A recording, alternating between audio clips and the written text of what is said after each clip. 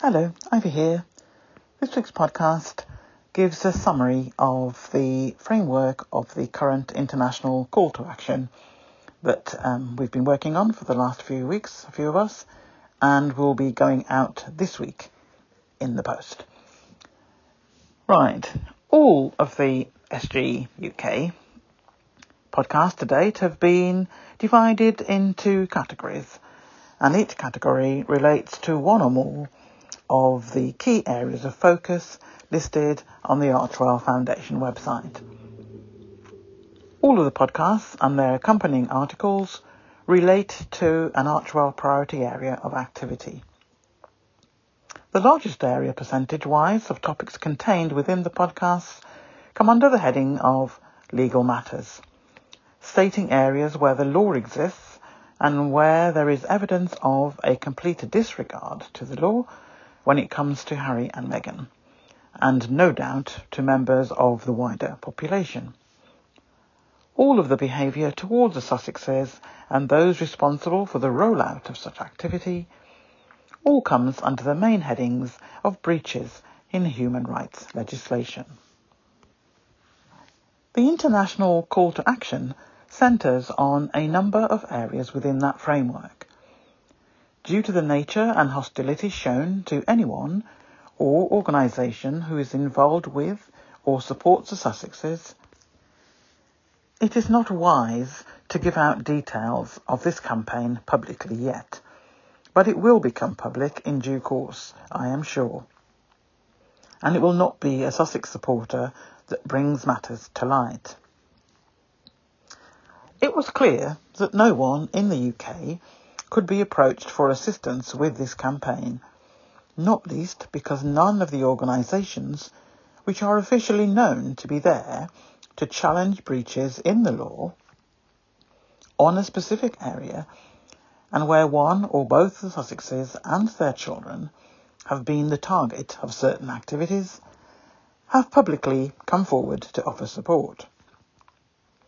As a result, a list of international legal experts and specialists and advocates, authors and elected officials, community groups, doing the work on the ground, along with recognised centres of excellence in human rights legislation based in many countries, will be receiving an information pack over the next 3 to 4 weeks, commencing this week. There are other categories of recipients, but this is just to give the audience an idea.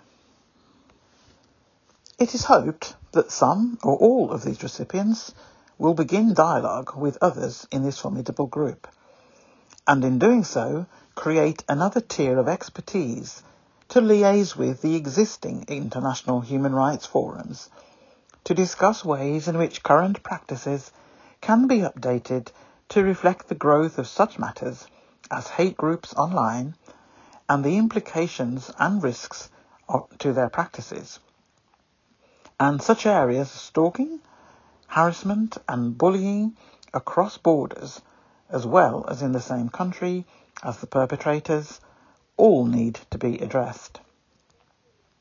Risk to life is high and increasing, and the knock-on effect to mental health provision globally is huge.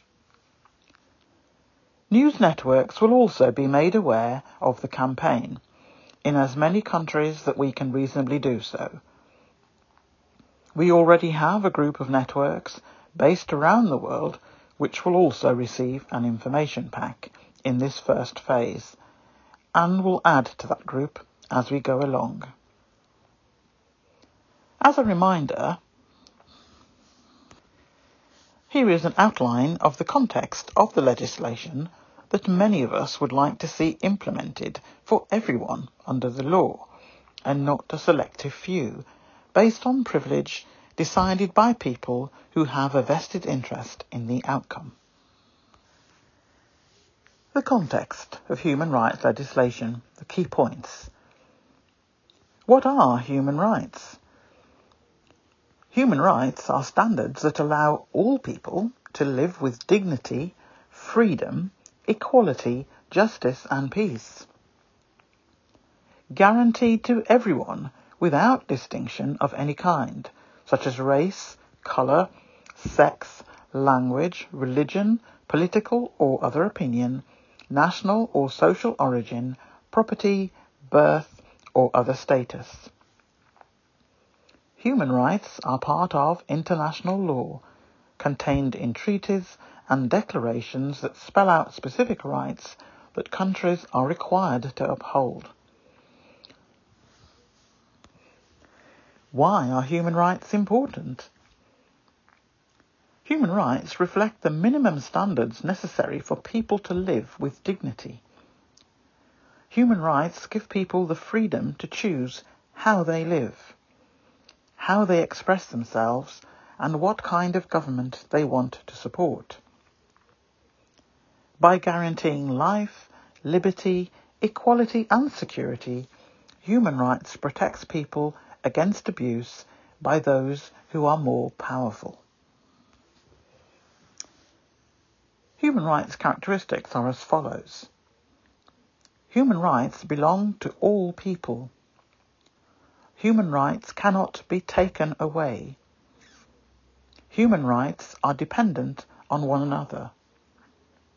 Human rights cannot be treated in isolation, and human rights should be respected without prejudice. The International Bill of Rights. This is the right to equality and freedom from discrimination, the right to life, liberty and personal security, freedom from torture and degrading treatment, the right to a fair trial, the right to privacy, freedom of belief and religion, freedom of opinion, right of peaceful assembly and association, the right to participate in government, the right to social security, the right to work, the right to an adequate standard of living, the right to education, the right to health, and the right to food and housing. Not only the government, but also businesses, civil society, and individuals are responsible for promotion and respecting human rights. You will see on the screen shortly, or if you are just listening to the podcast at the moment, you will see the chart in the article on the website, which will appear tomorrow.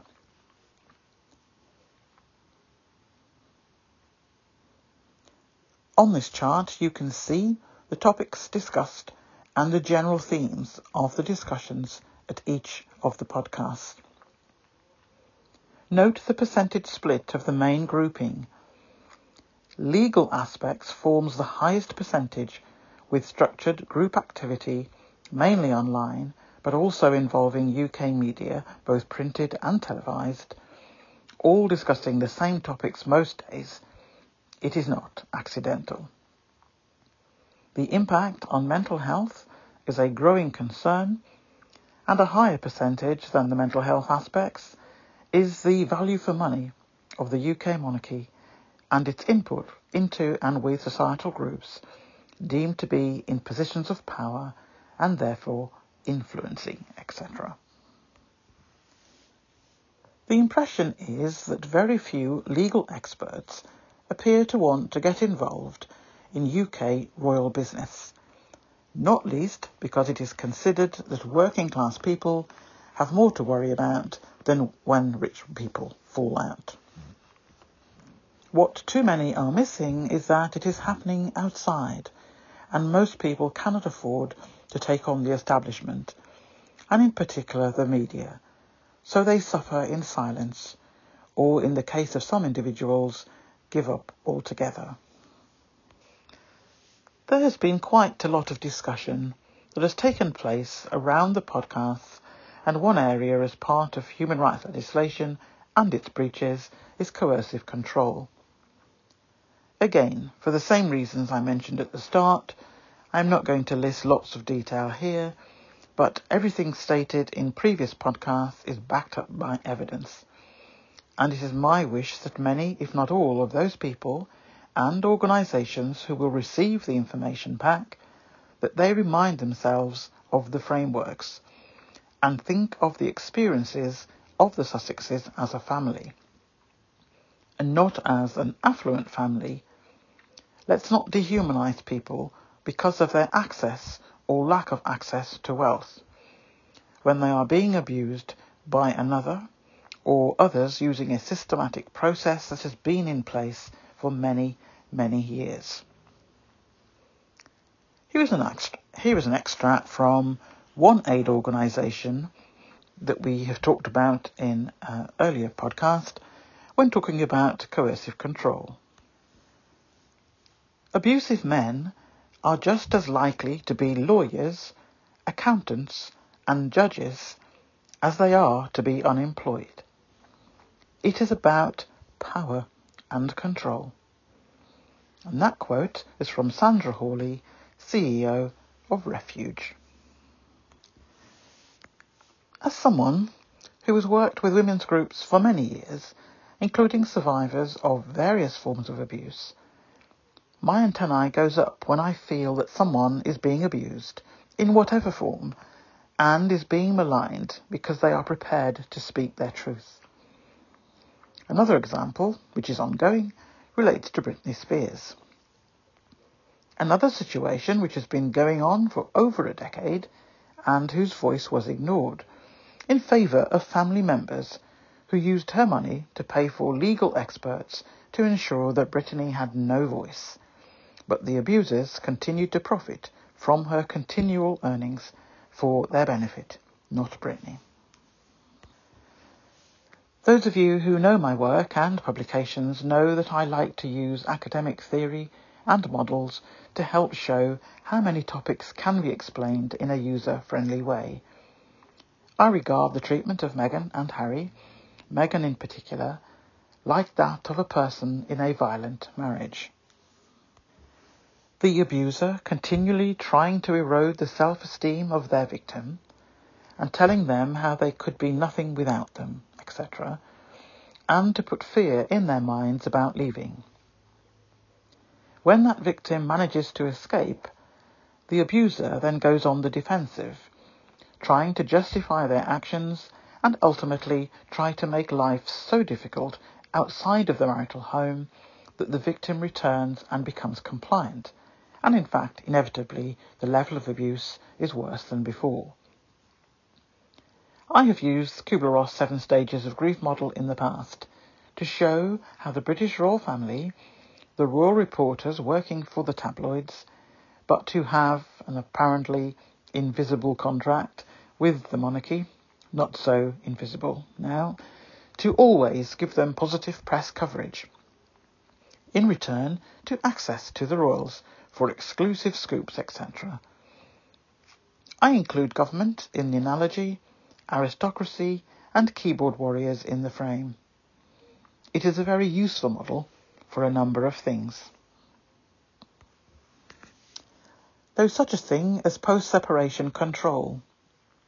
It is a form of abuse that a male ex-partner uses to maintain power and control over a woman, long after the marriage or relationship is over. Gender can be either. Think of all the groups I have mentioned, particularly the royal family and its partners in the media, behaving as though they are trying to keep control over what Harry and Meghan do in life, still desperately trying to cling on to power over their actions. The British royal family never once anticipated that Harry would leave with his family. The aim was clearly to destroy Meghan in any way as it panned out, and if she remained alive, she would get up and walk away. No one thought that Harry would leave too. The next step was to take away their security and to reveal their location in Canada and then again in the USA, Tyler Perry's property.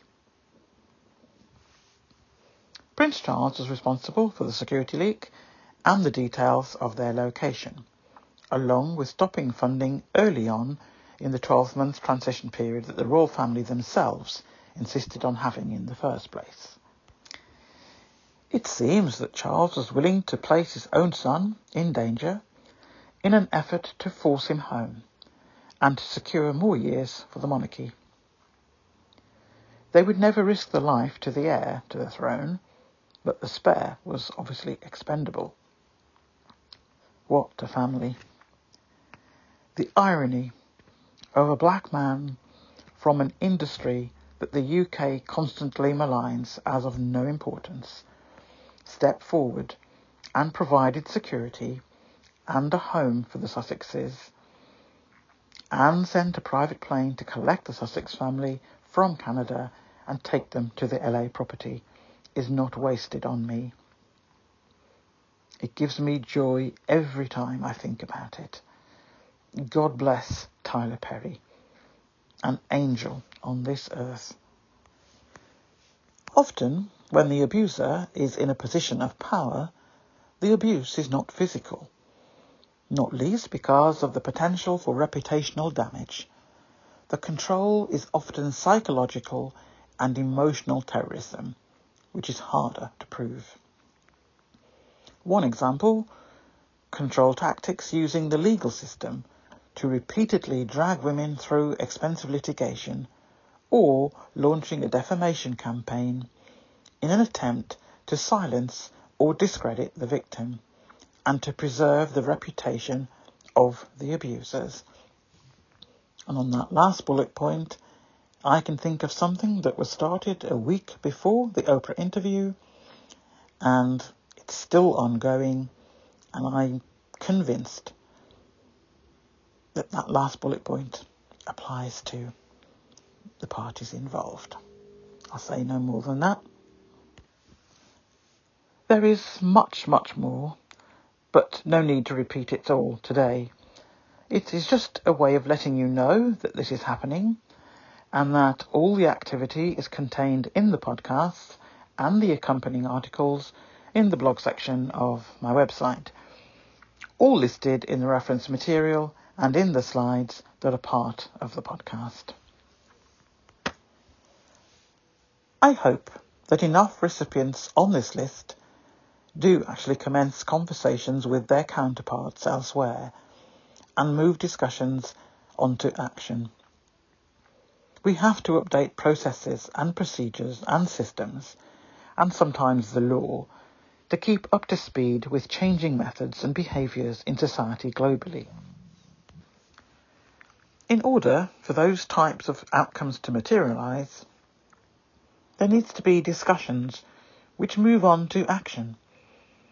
Those international legal forums must not be deterred when perpetrators are affluent or not.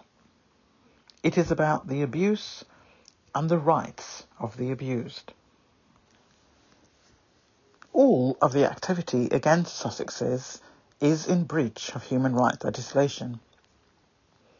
None of what the Sussexes have done in leaving an abusive environment is against UK or international law. Prince Harry will always remain a prince of a future king, and nothing can change that.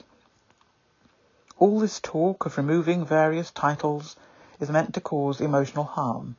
Some have been removed, and others may be in the future. Removing the dukedom would require an Act of Parliament. Good luck with that. It requires legislation to remove something from someone who has not broken any laws and has in fact done nothing wrong. Secondly, it will open the door for automatic removal of other statuses of other members of the royal family. And thirdly, this will not be a good look for the UK to the rest of the world. It will be based on vindictiveness and malice merely because a couple express their right to walk away from abuse. There is also a precedent already set, which will be shortly discussed in a future podcast, of Sussex Global UK, where we do have a duke with a dukedom within the United Kingdom, but whose main abode is outside of the United Kingdom. And no one has had a problem with that, and it has gone on for decades. But yet, Harry and Meghan choosing to leave the UK has been treated like it's the worst crime ever. And it's not a crime, and people should be able to leave and become independent if they so wish.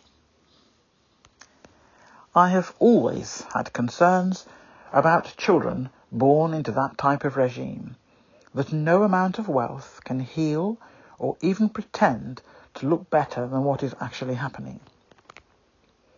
Any other family doing what the royals do to their children would have child services on their doorstep. Child slavery then turns into slavery of adults, and this belief by some media pundits that they have rights to whatever happens inside a woman's womb and who should be there to see the action, etc. It is grotesque. And for other matters relating to children, stretching far back in royal history, one would have thought there is much that the royal family and the media could and should be focused upon. If the royal family cannot function without two people and their child, well, children in fact, who they chased away because of their abuse towards them, then it speaks volumes about the work ethic and popularity and income generation of all the others. I am of the firm opinion, as a non-legal person, that this treatment of the Sussexes is in breach on multiple aspects of articles of basic human rights legislation. Royal protocol is not the law, and protocol stated in respect of the Sussexes is not written down anywhere, just something expected should happen in respect of the Sussexes only. There is the matter of the actual age profile of the royal family. That has not been managed well. In fact, it's been managed really poorly over decades. The fact that the age profile of that family, more than half, are above the age of 50. I won't even bother to go into, above 75, but they're in that top half. And there aren't that many younger working royals anyway. And in terms of the second in line to the throne, we're talking about they're likely to be in their 50s, 60s, if the royal family still exists at that stage, to actually become king and queen. So, the age profile is all wrong. The very fact that the next king will be of an age group 70 plus seems madness to me. I actually don't see the purpose of the royal family at all. But if we're going to have one, I don't see any merit in someone moving into the role of monarch and deciding to only leave it when they stop breathing. That makes no sense to me. I don't see why you would still be doing something in your 90s and the next person in line is already in their 70s waiting to take over. The whole thing just does not work for me at all. It just makes no sense. You wouldn't do that in business, and they should be operating like a business. They're not operating like a family anyway, so I really don't see the merits of this approach. And the way that Harry and Meghan have been hunted down, treated like prey, like slaves gone bad, because they chose to move away, makes me wonder if two people moving away can garner all this attention, and they still do, and rightly so, because they deserve it. They have done nothing wrong.